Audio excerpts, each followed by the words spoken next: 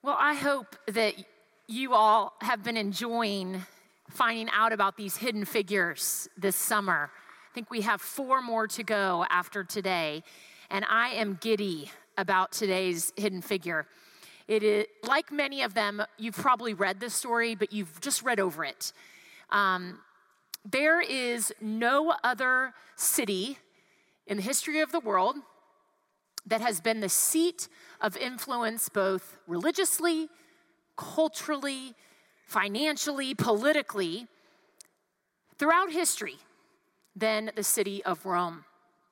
Without Rome, who knows how long it would have been for the world to discover that roads would help connect cities, make it easier to travel.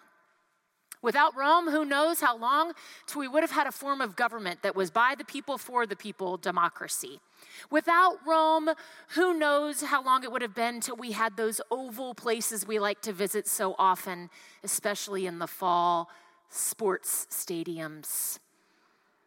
Without Rome, we would not have public baths. In Austin, we call them pools this time of year. In the first century, Rome was the seat of influence in the world. Around the year 60, a Jewish man, a man born a Roman citizen, but from an area called Tarsus, he came to Rome to serve out a prison sentence on house arrest. He was on house arrest because he had been disrupting the peace throughout the Mediterranean world, talking about this person named Jesus. This man, who was originally called Saul, but after a dramatic encounter on the road to Damascus, was renamed Paul. He had this specific mission. And he was given this specific mission to share the good news, the gospel of Jesus, with the non-Jewish world, with the Gentile world, with our world. If you go back this afternoon when you're wanting to stay inside in the cool, read chapters 23 to 28 of Acts, and you will see that there were so many obstacles that arose for him to be able to get to Rome. The fact that he made it really is a miracle. But consider this. What would have happened if Paul only made it to Athens? Or he only made it to Corinth or to Ephesus? These are 3 big-time cities in first century, and they had some possibility for influence. But y'all, without Paul making it to Rome, the course of Christianity throughout history would have forever changed. Because Paul made it to Rome, he was literally geographically and culturally positioned to be able to share the good news of Jesus Christ. From then on, it spread throughout the world. But you know what? He almost didn't make it there. And for those of you that have read the end of Acts, you might think, oh, he almost didn't make it there because he was shipwrecked, or because he was beaten, or because he had to escape from cities in the middle of the nights. You know, he almost didn't even make it out of Jerusalem. He almost didn't make it out of Jerusalem.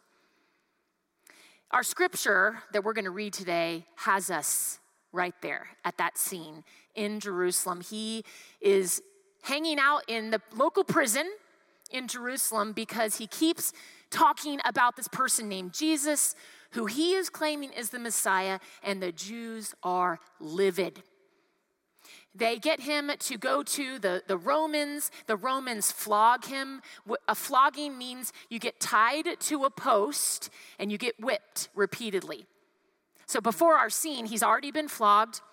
He's already been questioned. And in the middle of that questioning, the high person, the official that's overseeing the case, finds out that Paul's actually a Roman citizen. And that tribune realizes, oh no, I have made a grave mistake, because you see, if you were a Roman citizen, then by law you had to undergo trial first. And he didn't think he was a Roman citizen, so he let all these things happen to him. So the tribune knows he has to get him to Rome. But all the Jews are so upset. They want Paul to have to suffer the consequences for this disruption that he is causing. And so the scene is super intense, and then suddenly this hidden figure shows up and changes the course of history. Before we read that scripture, will y'all join me in this prayer for illumination that we have been using throughout our season? Loving God, by the power of your Spirit, help us to approach your word. Remind us of those people whose stories we might not always notice. Show us how these hidden figures fit into your larger purpose, and help us to hear and understand from their lives how you are calling us to live today. Amen. Hear now the word of our Lord from Acts 23. In the morning, the Jews joined in a conspiracy and bound themselves by an oath neither to eat nor drink until they had killed Paul. There were more than 40 who joined in this conspiracy. They went to the chief priests and the elders and they said, "We have strictly bound ourselves by an oath to taste no food until we have killed Paul. Now then, you and the council must notify the tribune to bring him down to you on the pretext that you want to make a more thorough examination of his case. And we are ready to do away with him before he arrives. But do not be persuaded." That's the wrong scripture. Come back here. I'm going to read it here. Don't look at the screen. Now the son of Paul's sister heard about the ambush. And so he went and he gained entrance to the barracks, and this is what he told Paul. And Paul called one of the centurions and said, "Take this young man to the tribune, for he has something to report to him." So he took him, and he brought him to the tribune and said, "The prisoner Paul called me and asked me to bring this young man to you. He has something to tell you." And so the tribune took him by the hand and pulled him aside privately and then said, "What is it that you have to report to me?" And the young man answered, "The Jews have agreed to ask you to bring Paul down to the council tomorrow, as though they were going to inquire more thoroughly into his case. But do not be persuaded by them. For more than 40 of their men are lying in ambush for him. They have bound themselves by an oath neither to eat nor drink till they kill him. They are ready now and are waiting for your consent." So the tribune dismissed the young man, ordering him, "Tell no one that you have informed me of this." This is the word of our Lord. Thanks be to God. The author of the book of Acts, Luke, he gives us such amazing detail. It's like we're at the scene. So it's the morning. And there's a group of men, and we're told they're just Jewish men, 40 of them. It's interesting that the folks that are so upset at this point are not the leaders. It's not the chief priests. See, up to this point in Scripture, all of that like resistance against Jesus and resistance against Christians and resistance against the early disciples had come from the leadership. But now it's in the masses. These are just 40 ordinary men, and they have decided to start an intermittent fast. They're not doing this because it is the latest diet trend. No, they are doing this because they have made an oath together. And without eating or drinking, they are binding themselves together because they want Paul to die. But note, they don't just want Paul dead. They want to kill him. They want him murdered. They are planning an ambush so that this man no longer lives. And Luke calls it a conspiracy. It's the only time in the whole New Testament that this word is used, and it's used twice in our passage today. And the Greek word literally means to conspire together or to be bound together. And these 40 men are bound together with their hatred for this person. I feel like at this point, if you were reading this and there was theme music in the background, it would say dun, dun, dun, and something bad is about to happen. There are these men, everyday men, they're essentially giving orders to their leaders. This is what you need to do. You need to go to the Roman tribune and you need to tell him that you need to question Paul again. And then when Paul is on his way, we will ambush him. And what's so interesting about the scripture is it's like it's going to happen. It's like the masses are convincing the leaders what they need to do. At some point, there must have been a bystander, or maybe even one of them. Maybe this young man was, a servant in the court, a servant in the barracks. We're not told what this young man's purpose was, but he hears of the plan. And Luke makes sure to tell us this is Paul's nephew, the son of Paul's sister. At this point in the scripture, Paul is probably in his 50s. And this nephew, who we're not told his name, but we are told that he is a young man. And so with the courage that only a young adult can have, the nephew hears of the danger that's coming towards his uncle, and he must do something. And so he goes. He has to warn his uncle. I imagine that this boy had been raised hearing stories of his uncle as a child. Y'all recall that his uncle was a powerful Jewish leader. His mom probably told him as a young boy that his uncle had a position of authority and power in their faith. He was a leader of the Jewish people, and specifically, he would have heard stories how his uncle was responsible for taking care of Jews who broke the law, the ones who disturbed the peace. He had heard those stories from his mother about how his uncle oversaw stonings of people who had done things wrong and who had claimed that there was a Messiah. But then something happened to his uncle. This one day, years ago, on his road to Damascus, his uncle said that he had heard a voice, that he'd actually heard from Jesus saying, "Saul, Saul, why are you persecuting me?"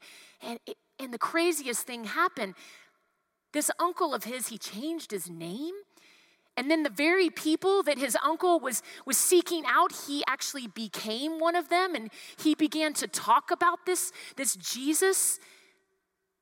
And now this young man for the past year has watched his uncle preach to crowds of people. And the crowds were amazed. And he's seen how this message of Jesus that his uncle shared, young, old, men, women, they would hear about this Jesus and then they would believe and they would get baptized. People's lives were changing. This is who this nephew had just heard was going to be murdered. He hears this, he has to do something. How many times have you watched or read or seen or even been part of in your life something that's not right? It's not right, and you say, I have to do something. The hidden figure here shows us the healthy way to do that. Because the Emily way to do that is I'm going to show up.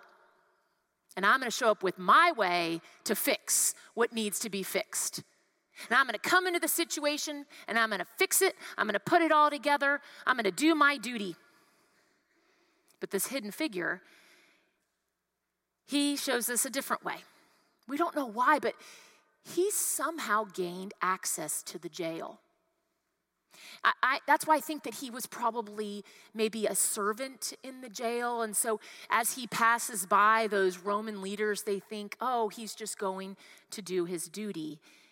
The nephew hears and then he goes. But the author of Acts is really intentional. He doesn't tell us that the nephew just goes. He doesn't just show up with his agenda. The Greek word that's used there is very specific. It's paraginomai, and anytime para is before a verb, it indicates how the verb is supposed to be acted. And you see, para means to come alongside. So this nephew, he didn't just go with his agenda and how he was going to fix it, he shows up to his uncle in this time of trial, and he comes right alongside him. Paul's nephew came alongside him in his time of trial. I find it fascinating that while this large group, this of 40 or so men, are trying to conspire together, being bound together to actually murder someone, there's actually one person creating a conspiracy of his own. This is what our world needs from us as followers of Christ.